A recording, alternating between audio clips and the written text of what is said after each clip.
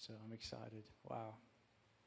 We're in an incredible hour as a church, an incredible moment in history, and we need to be fully awake, fully alive for this hour and for this moment. And this is a beautiful weekend, actually, because in the spirit, we really did feel that something was shifting over this time and over this weekend, and that this was a pivotal weekend. And in the natural, you can kind of look at that and go, huh?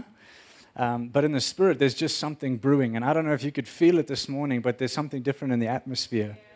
And there's just something stirring. And, a couple weeks, I think it was 2 weeks ago, or I can't even remember, the Lord spoke to me so clearly. And over the last 3 weeks, there was this little shaking. I don't know if you could feel it in your life, but there was a little bit of shaking. And I think the shaking was to make sure you really do believe what we've been talking about. So we love to say, we want to be built on the revelation of Jesus. It's all about Jesus. We want to spend our lives for Jesus. And then the shaking comes, and it just makes you go, okay, do I really believe what I said? And that's what it felt like these last couple of weeks. But the Lord said to me, he said, the attempt from the enemy, it's an attempt. It's just an attempt. He won't win. But his tactic and his strategy, it's the same. And he's trying to get the dreamers to abort the dream, to distort the vision, to silence a generation, and to murder their transformation. And I just, when he showed me this, he said, Connor, this will not stand. And so the enemy can do what he wants. He can shake and scare people and do what he wants to try and do. But the reality is Jesus has already won. And he's called the bride to recognize the hour that we're in, the moment that we're in, to take a hold of the victory that's in the life of Jesus and to begin to live it out. So I just feel that this is such an important moment for the church, not just 24/7, but the church globally. And there's a birthing that's been taking place in this year, actually. There's been an incredible birthing, and a few weeks ago, the Lord spoke to me about birthing a new Moravian movement. And if you don't know anything about the Moravians, they were an incredible group of people that committed themselves to three things. One, apostolic community, meaning they chose to live sent. They chose to live around the presence of the Lord, equipping one another to live sent. Number two, they chose to be built around His presence in that they had extended prayer and worship. They started a prayer meeting that lasted 127 or 29 years or something like that, non-stop. And it started with 24 people that committed to 1 hour a day. It's wild. And then the third thing was they decided as a community to take responsibility for the nations, that the gospel must go to the nations. And so they developed this community in Herrnhut in Germany. They never grew bigger than about 300 people at one time, but they were responsible for over 3,000 missionaries. And the missionaries that were sent were not just ordinary missionaries. They were drenched in His presence. And so there was a sustainability to what they did because it was rooted and grounded in the presence of Jesus. It was never in our own works or our own efforts. And so when the Lord said, I want to rebirth or awaken a new Moravian movement, what He's saying is it's a movement of missionaries like we've never seen before, but they are birthed and sustained by His presence. And what's going to help this generation of sent ones to continue to finish what Jesus started here on the earth is that we're motivated by the worth of Jesus. That it's a group of people that know who He is and they see Him rightly and they are captivated by the beauty of Jesus, and that's what motivates them.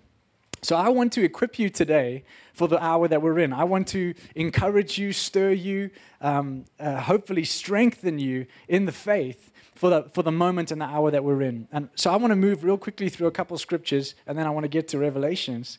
But let's quickly go to John 14. John 14, 15, 16, 17, all the way through. We see Jesus preparing, teaching, equipping His disciples for the hour that they were in. And it was the moment that Jesus was going to die and give His life for us. And Jesus, before this time, He had actually prepared them a couple times. There were multiple moments where He actually said to the disciples, I'm going to die and I'm going to be raised from the dead. I'm going to leave you, but I'm going to come back. And He explains this, but they just don't seem to be catching it. And so there's this interesting shift that happens because you need to understand the disciples, their journey with Jesus, their expectation of Jesus was that he was going to come, get rid of Rome and the Roman rulers over the land. He was going to get rid of that, and he was going to become their king, and they were going to be his generals, and he was going to bring this kingdom now in this moment in a way that they thought they understood, right? And so when Jesus says things like, I'm the way, I guarantee you they're going, awesome, you're the way, you're going to change politics, you're going to change our situation, our circumstance, this is what's going to happen. And suddenly we begin to see in John 14, 15, 16, 17, how Jesus is revealing to them that my way is an unexpected way. Actually, you didn't expect this, you didn't plan for this, and it's not how you thought it was going to go. Are you still going to follow? And so we see in John chapter 14, he starts off, he says, let not your hearts be troubled. Believe in God, believe also in me. So here he is, he's preparing them. I think when you're sitting with Jesus and he starts off with, let not your hearts be troubled, you start to get a little nervous. What's coming next, right? Then he begins to talk about that he goes to prepare a place for you. I will come again and I will take you to myself, that where I'm going you may be also. And you know the way to where I'm going. And Thomas said to him, Lord, we do not know where you are going. How can we know the way? Can you see how they're not understanding? Jesus said to him, I am the way and the truth and the life. No one comes to the Father except through me. If you had known me, you would have known my Father also. From now on, you do know him and have seen him. So here we see he's beginning to describe this way. And you begin to see a couple times where Jesus keeps talking about, don't let your hearts be troubled. And he's like cautioning them about this moment where they're beginning to realize this isn't going the way we planned. And then you get to chapter 16. So chapter 15, he's giving them the tool, abide. Abide. When you don't understand, when the unknown is before you, when it's an unexpected way, abide. Then we get to chapter 16 from verse 4. But I've said these things to you that when the hour comes, you may remember that I told them to you. I did not say these things to you from the beginning because I was with you, but now I'm going to him who sent me. And then look what Jesus says. And none of you asks me, where are you going? Michael Miller, when he talks about this passage, he says something so interesting. He says he can see that foggy haze that's coming over the disciples as they're realizing he's actually going. And so here Jesus is saying, now, earlier you were saying, show us the way, and Jesus is saying, I am the way. Now they're beginning to understand, oh, he actually means he's going to go. And this isn't the way that we expected. And then Jesus goes, now none of you are asking me, where am I going? So you can see suddenly the reality is hitting. Hold on, this is unexpected. We didn't plan for this. This is not going the way that we thought this was going to go. And he says, but because I've said these things to you, sorrow has filled your heart. Nevertheless, I tell you the truth, it is to your advantage that I go away. For if I do not go away, the Helper will not come to you. But if I go, I will send him to you. Something so interesting in this passage is that he uses this word sorrow. And suddenly there's a moment where, okay, the plan isn't how we thought, unexpected way. They're disappointed, they're discouraged, they have no idea how to handle this moment, and sorrow enters their heart. If you want to jump real quickly to Luke chapter 22, you'll see something quite interesting.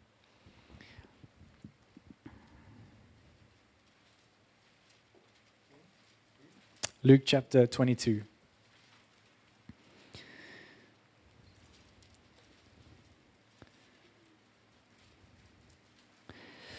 We'll just read from verse 39. And he came out and went, as was his custom, to the Mount of Olives, and the disciples followed him. Verse 40. And when he came to the place, he said to them, pray that you may not enter into temptation. Pause for a second. It's an interesting thing to say. Imagine you came to a prayer meeting, and I was like, you're going to sit over there, and I'm going to stand over here, and we're going to pray. Just don't sin while you pray. Got it? I don't think anyone's been to a prayer time where you were asked not to sin while you're praying. It's a strange time to think about sin. So what is he talking about? These are the questions that are good to ask. And he withdrew from them about a stone's throw and knelt down and prayed, saying, Father, if you're willing, remove this cup from me. Nevertheless, not my will, but yours be done. And there appeared to him an angel from heaven, strengthening him. And being in an agony, he prayed more earnestly, and his sweat became like great drops of blood falling down to the ground. And when he rose from prayer, he came to the disciples and found them sleeping for sorrow. And he said to them, why are you sleeping? Rise and pray that you may not enter into temptation. What was the temptation in this moment? They were falling into what sorrow produces in our heart, which is unbelief. And it's interesting that sorrow causes you to abort the dream, it distorts the vision, and it silences a generation. If we do not know how to steward our hearts in the moment that we're living in right now, where the way might be unexpected, it might not be going according to plan for you, but Jesus is actually, he's finishing the work that he set out to do. And so this is when we have to learn to be followers. And a big part of following Jesus is learning how to steward our hearts when we're in the middle of the unknown, when there's uncertainty around us. How do we respond to an unexpected way? How do we respond when Jesus begins to do something that we didn't expect or plan in our own understanding? And here's the danger is if we stay in a place of discouragement and we allow sorrow to find place to rest in our heart, then what happens is we begin to move into unbelief and we fall asleep as the bride in an hour when we should be awake and alive to what Jesus is doing. It's an incredible thing. Suddenly, jump across to John chapter 20. So now we know that Jesus has died, he's been raised, he's appearing to the disciples. But during this time, I guarantee you, this is what was going through the disciples' head. Jesus has died, so we haven't seen him yet. We're locked up, afraid in a room. And what's going through our head is Jesus says things like, they hated me, they'll hate you. They, killed me, they'll kill you. Things like this. Can you imagine what's in your head going, Jesus, we thought he was going to come and the kingdom was going to come. He was going to rule in this moment. Now they did kill him. He said what they do to him, they're going to do to us. Can you imagine where they were in that moment? The sorrow, the fear, the disappointment. They don't understand what's going on. But Jesus appears to them again. Chapter 20, verse 19.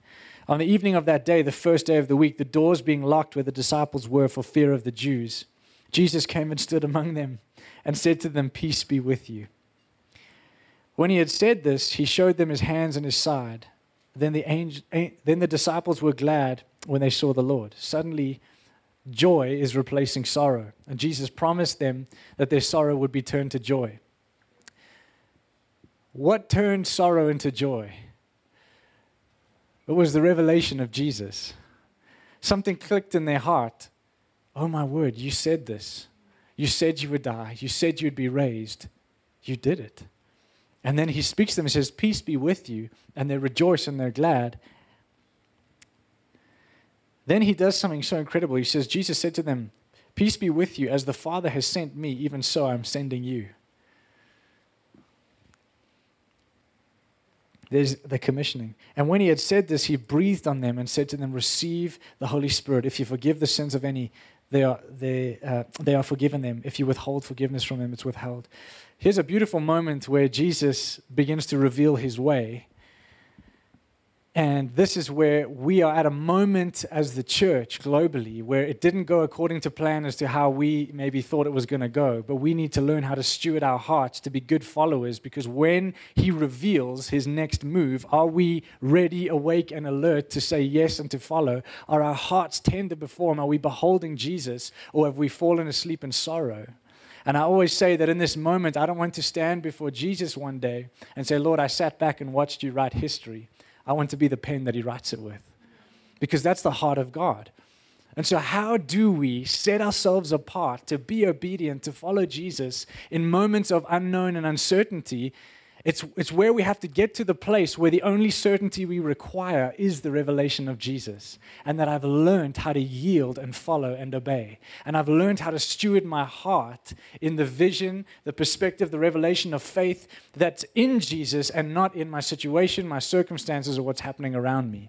And this is a time in history where there's this temptation to begin to look at what's happening around us and get sucked in to something that seems right and seems like something we should give our attention to, but it's actually a distraction that's taking us away from the very moment that we're in history. And I want to tell you this, the moment we are in right now is the revealing and the manifestation of Jesus and his kingdom.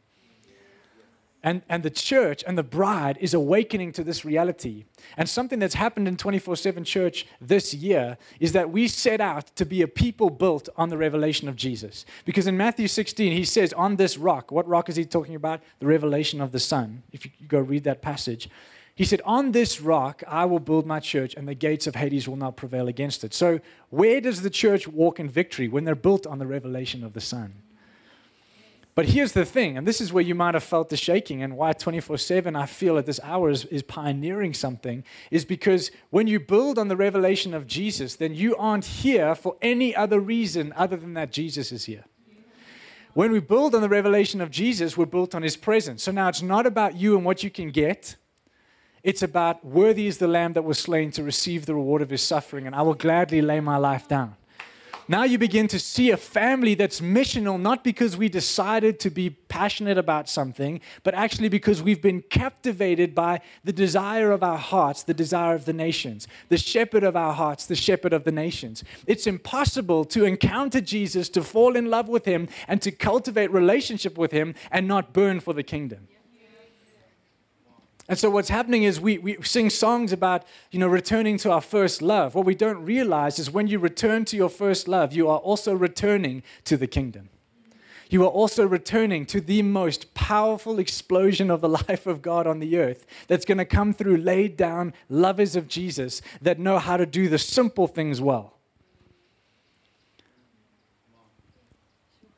So what happens is if we don't know how to steward our hearts, then we start to be led by our intellect rather than yielding in humility and dependence to the voice of the Holy Spirit. And so we begin to seek understanding instead of seeking to receive revelation.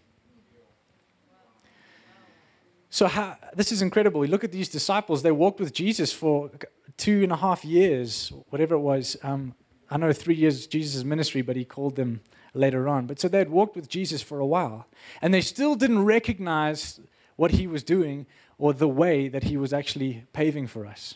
But who did? Let's quickly go to Mark chapter 14.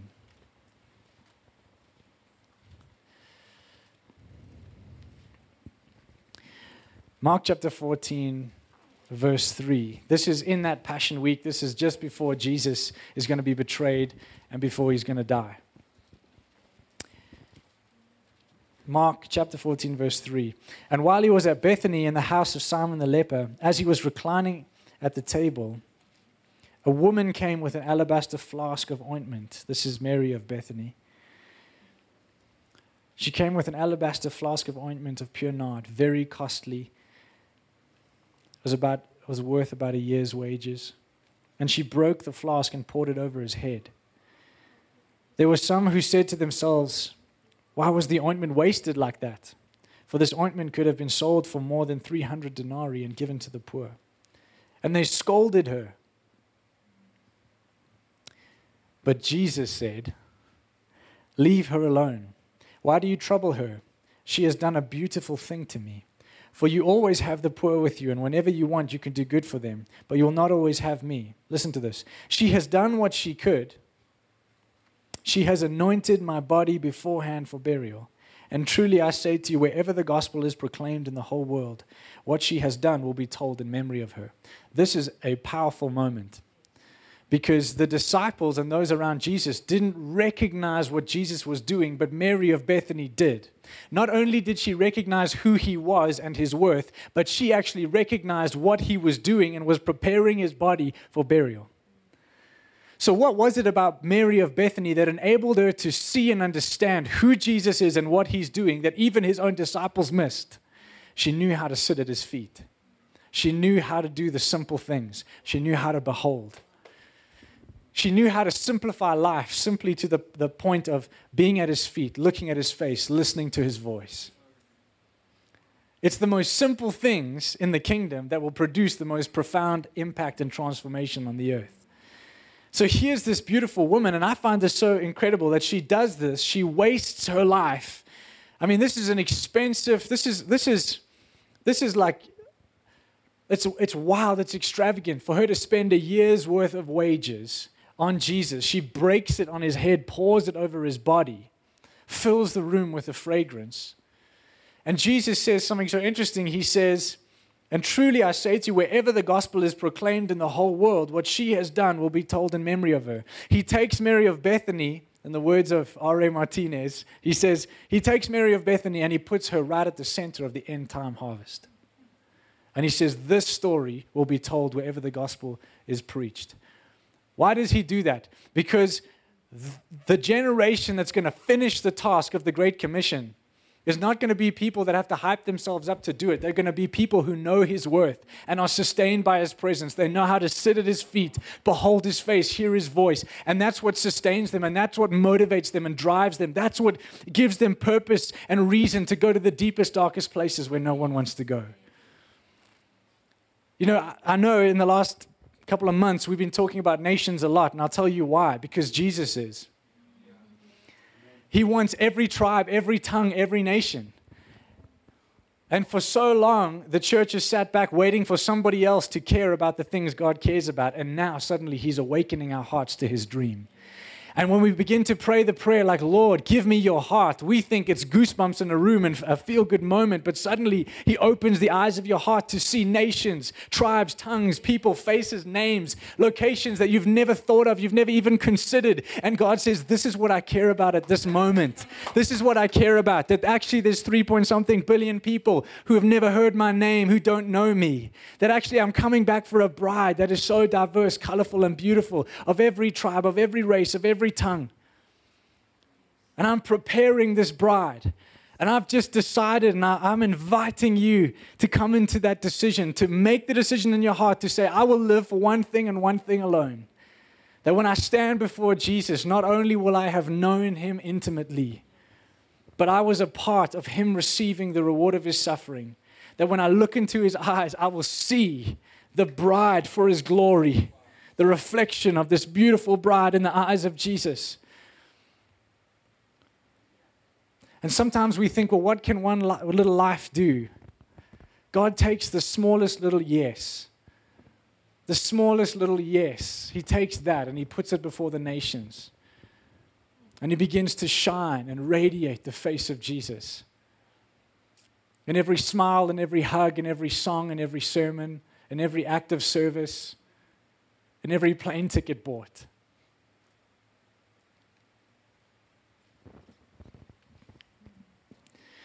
So how do we position ourselves in a moment like this to be a true follower of the way when it's unexpected? We have to learn to sit at his feet.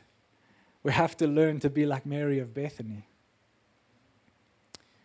If you go with me to Revelations chapter 1.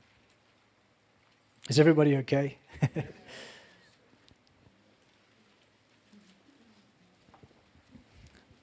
What's that? Not really, yeah.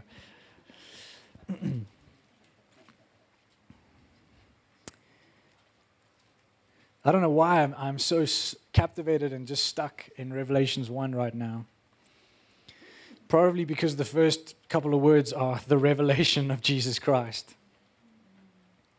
And listen to this. This is chapter 1, verse 1. The revelation of Jesus Christ, which God gave him to show to his servants. So the Father gives to Jesus a revelation of Jesus to show to his servants. For what reason? The things that might soon take place, that they'd understand these things, they'd begin to see. Isn't it interesting that God's way of showing you what's to come is not to actually show you the events, but to give you the revelation of Jesus Christ? That in the revelation of Jesus, you have everything that you need to do what he's called you to do. That you don't even have to understand your situation, circumstances, the things that's happening. If you behold Jesus and receive the revelation of the Son, you've been given everything that you need. He made it known by sending his angel to his servant John, who bore witness to the word of God and to the testimony of Jesus Christ, even to all that he saw. Blessed is the one who reads aloud the words of this prophecy, and blessed are those who hear. If you want to be blessed, take note. And who keep what is written in it, for the time is near. For the time is near. Let me just maybe give some context to this. John is, at this time, as he's writing this letter, he's the last apostle that was with Jesus alive. He's the last one alive. And there's been a change in the emperor. Nero is finished, and Domitian, I think that's how you say it, has now come in. And Domitian did something so interesting. He actually came into power, and what normally happens is, while the Caesar is ruling, he's a king, but when he dies, they make him a god. But Domitian decides, I'm going to be a god while I'm still alive. And so he makes that statement. And so what happens is he exalts himself to this place of everybody must worship me. And so Christianity has become a huge threat to this king's desire, right? And so here you've got John, who's been thrown onto the island Patmos. If you want to read it in chapter 9, I, John, not chapter 9, verse 9. I, John, your brother and partner in the tribulation and the kingdom and the patient endurance that are in Jesus, was on the island called Patmos on account of the word of God and the testimony of Jesus. So here's John, amazing man who's carrying the word of God and the testimony of Jesus, which is the spirit of prophecy. There's a spirit of prophecy on John. He's carrying the word of God. He's an apostle. He's endured some horrific things. And now, because of the gospel, he's been thrown onto this island called Patmos. And this isn't a Caribbean island destination. This isn't a holiday resort. In fact, when you study Patmos, it's actually a volcanic island. And all these islands there were. And it was just rock. And so it actually was a labor camp where the prisoners were put there to chip away at the rocks. And there was mining and stuff going on. And they actually created these prison cells in these caves, these wet, damp caves. And so here's a guy, the last apostle, who's been thrown onto this island because of the gospel. He's mining, chipping away at rocks every day, and sleeping in damp, wet, cold caves. And I guarantee you, he's thinking about things like, did we do a good enough job in preparing the church for what's coming? I guarantee you he's thinking about, did we raise up leaders for this hour? Because persecution is hitting the church like they've never seen or understood before. And this is the birth of the Christian movement. And can you imagine the thoughts in his head? Is Christianity going to make it through this? And I'm sure he has these moments with the Lord where he's crying out, going, Lord, I'm the last apostle that walked with Jesus, and are they, whatever's happening there in the mainland, are they okay? Are they enduring? And I love that the book of Revelation is God's response to John on this island. And it's a letter to the church in an hour that is intense. There's intense persecution, political stuff going on. Isn't it interesting that every time there's political stuff going on, we always think, we get wrapped up in the political stuff, hoping that Jesus is going to do something there and fix it. And then what Jesus actually does is he says, actually, it's an unexpected way. This is the way. And it's just purely in the revelation of the Son. And when we begin to walk in that, we walk in power, we walk in his kingdom. And we see his kingdom come on the earth. It doesn't look like any earthly kingdom, but it brings the power and the demonstration of the Holy Spirit. And so now, this is Jesus' response, and he's saying the revelation of Jesus Christ, which God gave to Jesus, he's showing to his servants to prepare them for what's to come. Verse 4, John to the 7 churches that are in Asia. Just before we read on, I want to encourage you, when you read stuff like this, I try and read it, picturing and imagining and trying to feel the heart of John as he's writing this, that he has just seen something so profound. And he's writing this because Jesus told him to write it and to send it to the churches. And Jesus is revealing to him what's happening and what's going to happen, and this revelation that's going to sustain the church. It's the ignition, it's the fuel, and it's the destination. And he says, grace to you and peace from him who is, and who was, and who is to come, and from the 7 spirits who are before his throne, and from Jesus Christ, the faithful witness, the firstborn of the dead, and the ruler of kings on earth. To him who loves us and has freed us from our sins by his blood, and made us a kingdom, priests to his God and Father, to him be glory and dominion forever and ever. Amen. Behold, he is coming with the clouds, and every eye will see him, even those who pierced him, and all tribes of the earth will wail on account of him. Even so, amen. I am the Alpha and the Omega, says the Lord God, who is and who was and who is to come, the Almighty.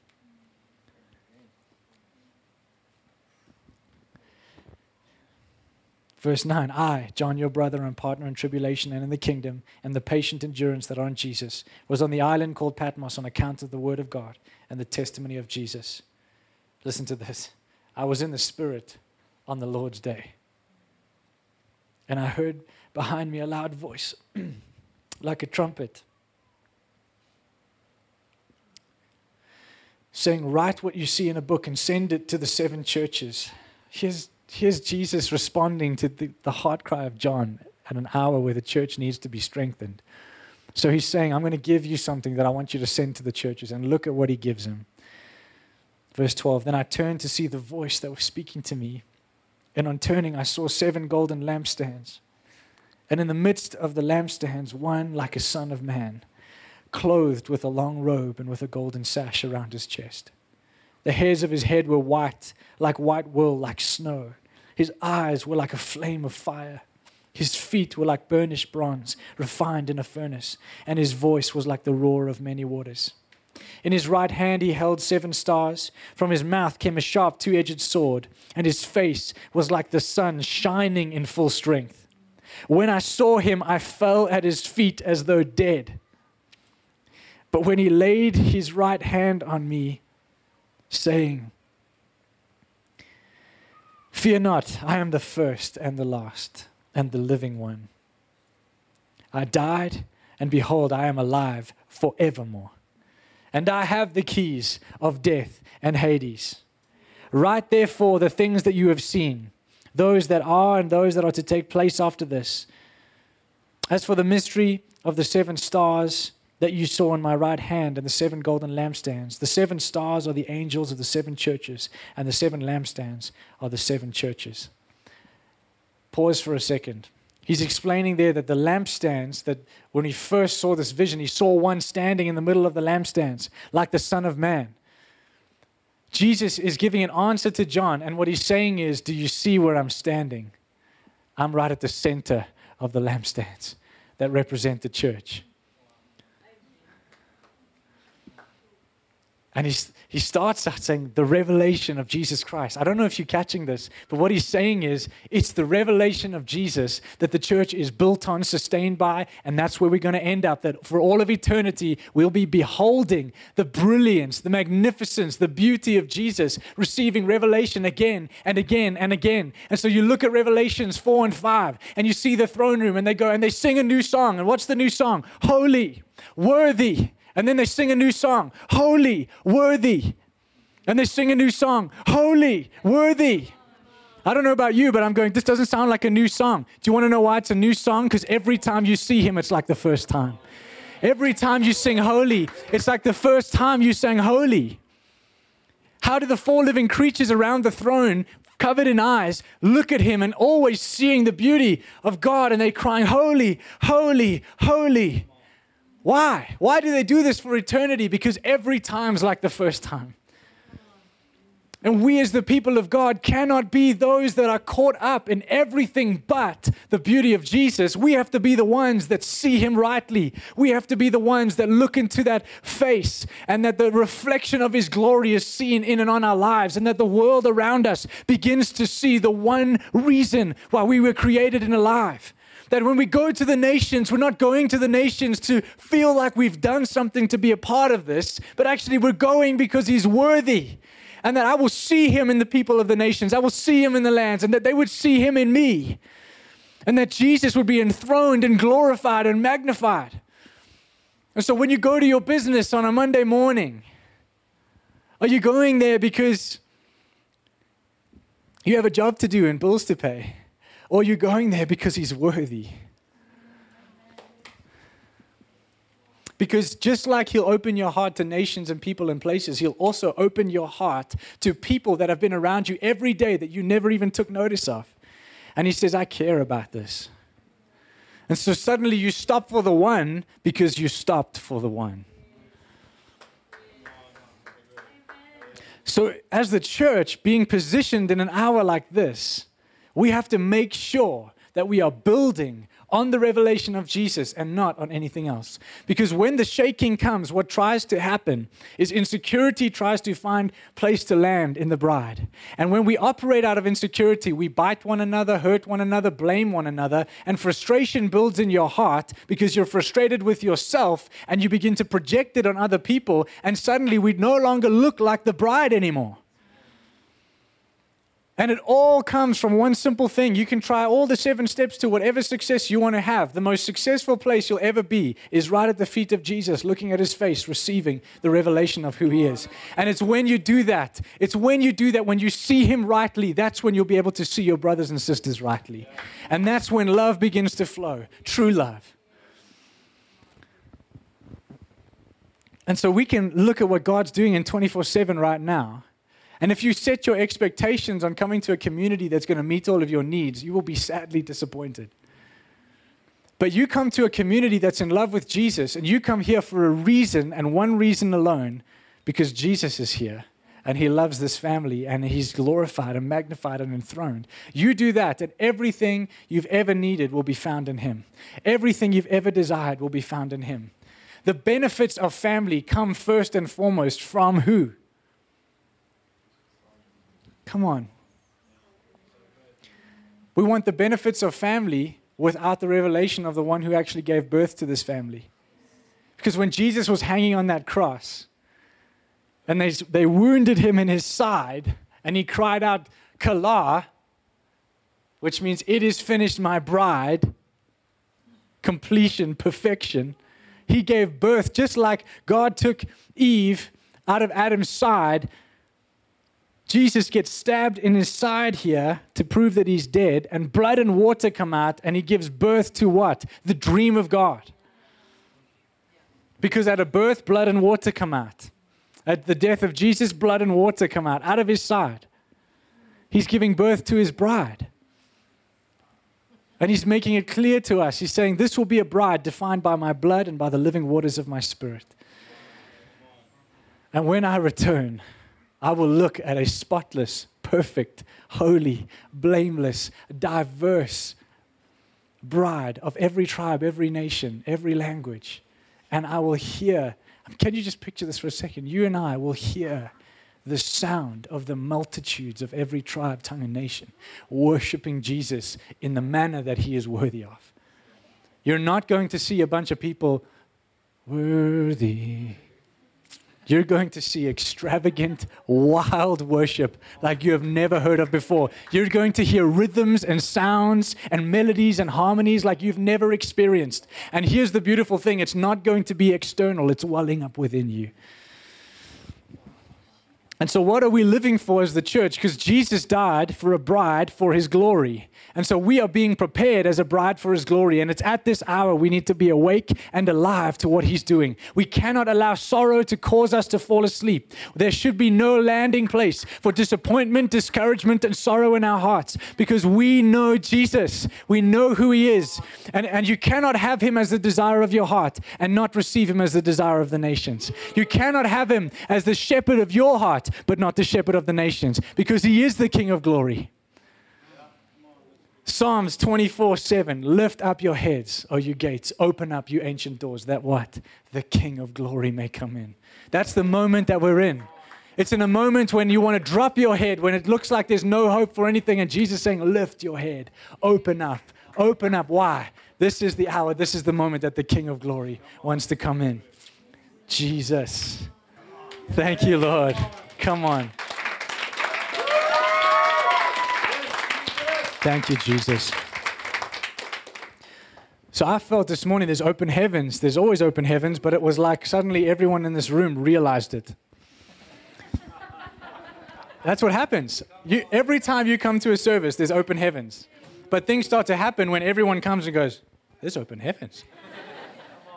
Because faith begins to stir in the room. And when there's faith, suddenly God can do anything. Anything can happen in this room. Anything. So you have to decide what kind of climate you're going to set in this room. And if you set the climate, a climate of faith, then suddenly God goes, you have no idea what I've been longing to do in your life. So will you stand with me? Thank you, Holy Spirit. That's fine. Thank you, Holy Spirit. Yeah.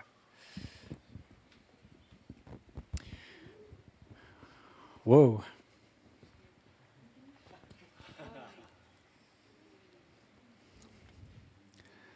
Yeah. The way you know the health of the church is if they're hungry. That's how you know we're healthy, when we're hungry.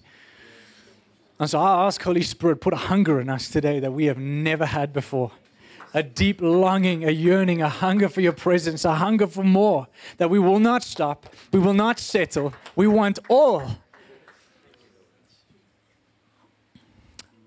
And so I ask now, Holy Spirit, for the fire of God to fall on your church, Lord, to awaken your church in an hour like this, that we will not fall asleep with sorrow, but we will be alive with the revelation of Jesus burning in our hearts, burning in our eyes, fire on our hands and on our feet, fire on our hearts right now.